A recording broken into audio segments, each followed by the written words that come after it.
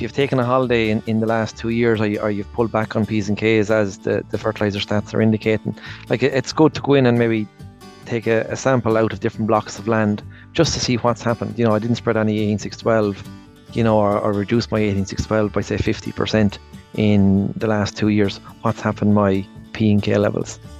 Hello, I'm Emma Louise Coffey, and you're welcome to the Dairy Edge, the Teagasc Dairy Podcast. We're bringing you the latest information, insights and opinion to improve dairy farm performance. With the deadline for slurry spreading fast approaching on the 30th of September, Mark Plunkett from the Signpost programme joins us with his tips and advice to maximise the nutrient uptake and productivity from slurry on farm. I think it's priority over the coming 2 weeks that farmers empty out their tanks, prepare for winter, maximise the amount of storage they have. Also, I suppose to remember that cattle slurry is actually a very valuable source of NP and K. And again, there is still a good response out there in grass fields. We're still getting good rates of grass growth. But I think for the times that we live in, I think as we should, cattle slurry is a very valuable source of P and K MLOEs. So I think we should be targeting that slurry to fields on the farm that have the biggest demand for P and K or have a requirement for P and K to keep our soil fertility in balance or in check. And for somebody in the situation, Mark, where they haven't done a soil fertility test on farm in the last 12 months, where would you suggest those fields are? It tends to be anywhere you're cutting grass silage. That's where the biggest demand for P and K, and that's where the P and K has originated on. So it's very, very important that, on two fronts. Number one, that you put that P and K back to replenish the soil fertility levels, especially potash. Like cattle slurry is a very valuable source of potassium, and potassium very, very important in terms of nitrogen efficiency. So again, getting a slurry back to those fields very, very important. Secondly, we're finding here in Johnstown Castle, Emma Louise, that we're growing more grass where we're going with slurry as the main nutrient source in silage fields, as opposed to chemical fertilizers, as opposed to your 0730s and your straight nitrogen. So we're getting about 1.5 tons per hectare of extra dry matter yield, and we believe it's coming from the carbon element that we're putting back in through the slurry. Also, by putting the slurry back onto the silage fields, you're reducing the nitrogen loading on the farm as well. You know what I mean? You're taking organic nitrogen, putting it onto a part of the farm that may not be grazed. So that's very, very important, for in terms of sustainability, in terms of environment, and also in terms of water quality, that we're reducing that nitrogen loading, say on the grazing block, for example. And just you talk about the carbon element. Tell us a little bit more about that, Mark. Well, it's the organic matter. Like, cattle slurry is anywhere from 4 to 7% dry matter, and that's organic matter is carbon. So by putting that back into the ground, we're feeding the biology, we're feeding the bugs, we're feeding the organic nitrogen reserves, and that's giving us a healthier soil, a more productive soil, and applied nutrients are more responsive on those soils. You've also, better soil structure. They're more, resilient to carrying machinery, etc. But you're also growing more grass on those fields by putting that slurry back on the cutting areas where there's little livestock possibly on farm. And just before I move on, Mark, previously on the Dairy Edge, you would have told us about the 3 R's, and I think it's a really nice thing to remember when we're looking at slurry. So tell us about that. Yeah, look, in terms of we're talking about the right source. So again, in terms of slurry, it's ideal, as I was saying, for silage fields, or maybe where you want to build some grass covers over the winter period. In terms of the right rate, we're talking anywhere from 1,500 to 2,000 gallons per acre at this time of the year. The right place. So again, as I was saying, your silage fields, your drier fields, your more responsive fields, where you're going to get a response to that nutrient in terms of growing grass and also building fertility, and then the right time. Now is the time. The sooner that slurry is spread, you know what I mean, you're going to get a better response, especially to the nitrogen part. Like, as we move into October, the days are shorter, the temperatures are dropping, we're not getting the same response. So we're going to grow a third more grass by getting the slurry out in September um, compared to waiting to the end of September. So it's a more responsive time. Days are still reasonably long, and we're getting good grass growth rates still at this point in time. And I suppose if we look at it in black and white, Mark, the deadline is coming. You mentioned, it's 2 weeks, and beyond that, there's really no justification for spreading slurry. I suppose it's prohibited for one thing, and then it's just simply bad practice, and it has a detrimental impact on water quality. Among other things. But I guess a comment for you on that, and how are people going to best set themselves up that they're not doing that? Well, again, as we're saying, emptying out tanks now, maximizing the storage, also diverting, say, dirty water or rainwater away from your slurry tanks over the winter period. Having to spread slurry outside of the closed period, as you said, is detrimental. There's no demand or little demand for nutrient during that window or that period, and again, it's getting lost to our waterways. And then if we turn our attention to lime, Mark, say if we think about now, there's October, November, so you could essentially say there's 2 weeks or 2 months left in the grazing season on farms, and then there is the close period, and then we'll be back out grazing, all going well weather-wise in early February. Where is the window to get lime out in fields? Well, I suppose once you have paddocks grazed off, it's a great time to get lime out. Like, I suppose traditionally we're heading into the liming season, or we're in the liming season. It's a great time to get lime out over the next 2 months, provided weather allows. Like, soils are shutting down, heading into the winter period. So now is a great time to get lime out. It'll get washed in, it'll have worked, it'll be in place come springtime. And like, as we know, there is many benefits to getting lime out and maintaining our pHs up in the optimum zone or the optimum range. Remind us of those benefits, Mark. It very much starts with, look, again, as I said, soil health, nutrient availability, at a time with reduced fertilizer usage, by saying in a ryegrass sward, by getting the pH up to 6.3 to 6.5, we can mineralize up to 80 kilograms of nitrogen per hectare per year. We also can mineralize 5 to 6 kilograms of P per hectare per year, thus reducing our fertilizer requirements. We can grow more grass. We can grow up to 2 tons of extra grass dry matter during the growing season. Also, in terms of climate change, by maintaining a higher pH, and I'm talking probably up to maybe 6.8 to 6.9, we can reduce our nitrous oxide emissions by up to 35%. Also, where we're trying to get clover into swards, we've been quite successful, but we need a higher pH. Emma Louise, we need a pH of 6.5 to 6.8 to establish and maintain the productivity of clover in the sward. So lime, like, it's a low cost input, and really it's the foundation in terms of sustainability, in terms of reducing nitrogen usage on farm. Like, we can mineralize anywhere from 70 to 250 kilograms of nitrogen per hectare per year.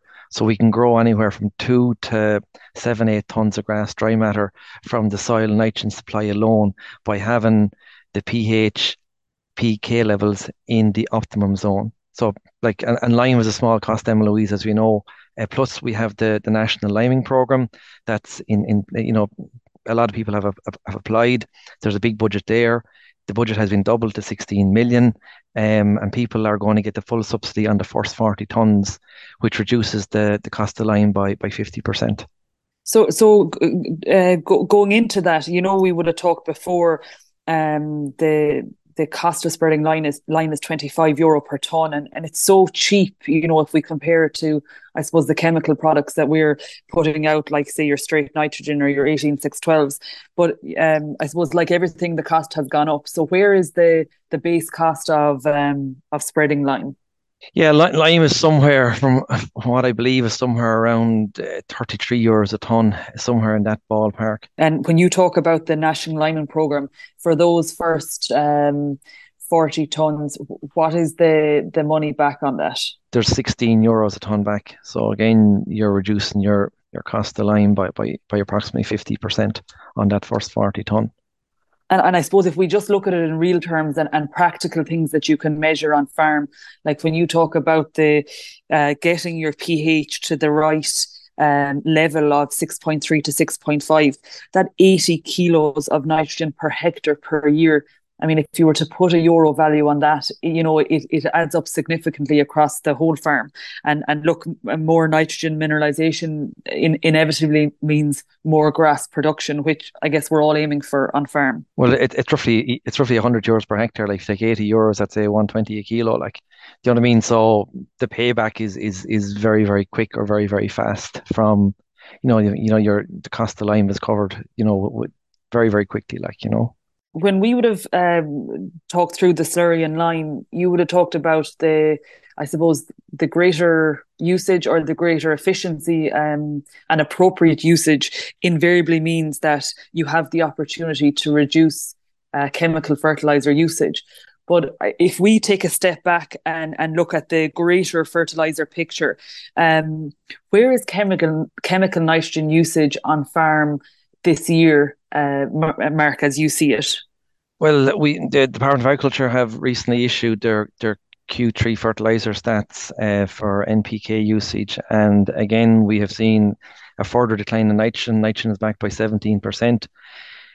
P and K is back by 7%. So again, in terms of nitrogen, you can say it's positive in terms of climate change, like, in terms of reducing emissions, reducing our fertilizer use and meeting our targets. Like, we're probably on track to be probably somewhere around 300,000 tons of chemical nitrogen for 2023. And that's back from, say, 400,000 tons in 2021. So quite a significant drop, Emma Louise. You're talking up to a 25% drop in our chemical nitrogen usage. But, and again, as I say, it's positive. Also, we've increased the usage of protected urea in the last 3 years. We're somewhere around 20% of our total straight chemical nitrogen coming in as protected urea. But I suppose the big concern, Emma Louise, for me is that P's and K's have taken quite a drop, or there's been a landslide in terms of the reduced P and K use has reduced significantly. In 2022 we've seen a 26 and a 24% drop in P and K, and we're probably on track for again a 24% drop in both P and K in 2023. So that's quite a concern. Like, and let's go a little bit further into that, Mark, in that obviously for farmers who are spreading compound type fertilizers, if they're not spreading as much nitrogen, there's a pro rata effect for P and K. But I suppose, are you seeing the effect beyond that? Is it that people are tending to go with the straights as opposed to going with your 18-6-12 or your 10-10-20s? yeah, look, we've seen a big drop in, we've seen a big drop in take 10-10-20. Like, you know what I mean. We've seen a 52% drop. In the last 3 years, 18-6-12, 45% drop. And also the high ends, your 24s, 27s, again, 50-60% drop in those products. So, like, in effect, we're spreading less P's and K's. Um, we're spreading less nitrogen and we're spreading less P's and K's, and that's not a good strategy. Um, in an era of less chemical nitrogen, like, P and K is essential to drive efficiency or drive productivity. So we must maintain our P's and K's, or we must put the P's and K's back into the system. Um, like, in fairness, we have been quite good. Farmers have been very, very good in the last, say, 10-15 years. We've continually built soil fertility at a rate of about 1% per year. And again, the stats indicate that we're back to 2008 use levels of P and K. And back then we did see a drop or a fall off in soil P and K fertility. So I think it's something that we need to put on the radar. For a farmer listening today, Mark, so they can't spread P until next year. There is an opportunity to get out with K. When should farmers be targeting those products on farm to get the best uptake in order to build and maintain soil fertility? Okay, if we take it at this point in time, we talked about slurry, so that's what I was saying to you, like, you know what I mean? Is there still slurry in tanks? Again, look at the soil test reports, maybe look to see how much P and K is spread in 23, and that slurry should be targeted to fields that need P and K to balance up or replenish those levels. Also, the date is now gone for the application of phosphorus. Like today is the 14th, so we can't spread phosphorus after today. But potash, we can still spread potash MLOEs. So again, you know, that would be a good strategy or a good plan to, especially the silage fields that, you know, may not have got adequate levels of potassium in 2023. Now is a good time to put out a bag or two of muriate of potash. Um, like the research in Johnstown Castle here would show that now is the best time to apply potash, and it'll actually improve nitrogen efficiency next spring. So that would be priority over the coming weeks and months to get extra potash out. In terms of phosphorus, then, so again, what we'll be saying is, you know, we should be using the likes of 18612 on the grazing ground next spring. So again, the second or third round tends to be the best time to get the extra P out. Um, you know, in terms of, you know, feeding the crops need and also building fertility, especially for phosphorus. And finally, Mark, say for somebody in the scenario where they get out with their slurry in the next 2 weeks, and then, as per what we've discussed, they're going to target fields with lime and potash. At what stage should they target a soil test on farm in order to get a picture of where soil fertility is at, given the various fertilizer applications between now and the end of the year? Ideally, we need 3 months between an application of chemical P or organic P.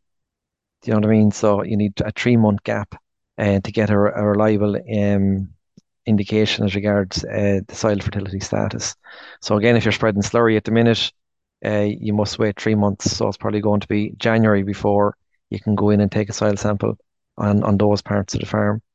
For lime, we say 2 years MLOEs, but like generally you'll be working on, you know, a soil sample has been taken in the last 2, 3 years in terms of lime. And finally, on that, Mark, say if we're on farm and we want to really invest heavily in getting soil fertility right in order to have a more, I suppose, holistic nutrient management plan, how regularly should we be doing soil sampling? I mean, in reality, it's relatively cheap in terms of the power it gives you to make decisions on farm. Is it a practice every year, or is 2, 3 year intervals sufficient? 2, 3 years is fine, but like as I say, if you've taken a holiday in the last 2 years, or you've pulled back on P's and K's as the fertilizer stats are indicating, like it's good to go in and maybe take a sample out of different blocks of land just to see what's happened. You know, I didn't spread any 18612, um, you know, or reduce my 18612 by say 50% in the last 2 years. What's happened my P and K levels? Again, if you haven't sampled, as I say, in the last 2 years, in at a time when we're spreading less P and K, like now could be a good time to go back in and resample the whole farm. As you say, it's like a soil sample it costs only €25 per sample. It's a small cost to bear. You know, especially with fertilizer being so expensive. Thanks very much, Mark. I suppose the immediate actions that farmers need to think about is the slurry, and you know, where are you in terms of getting the slurry out in the next week, 2 weeks?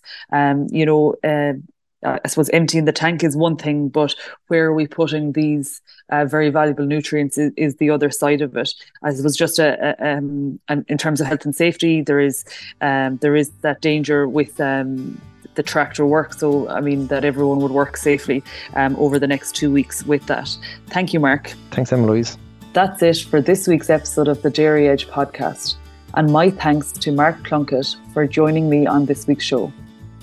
Don't forget to rate, review, and subscribe to the podcast.